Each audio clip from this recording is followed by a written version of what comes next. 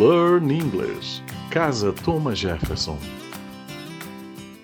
Olá, sou a professora Isabela Vilas Boas e hoje vamos falar sobre a diferença entre dinner e diner. Dinner, com 2 N's, é jantar. Are you coming home for dinner? Você vem jantar em casa?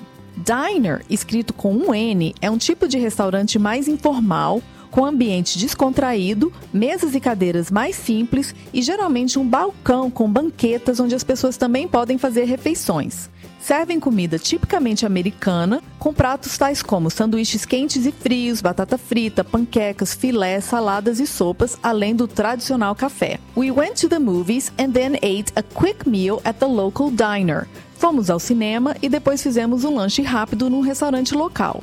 Diner também pode ser a pessoa que janta em um restaurante, o freguês. How many diners are there today? Quantos fregueses há hoje? So when you go to the US, have dinner at a diner. Então, quando forem aos Estados Unidos, jantem em um diner.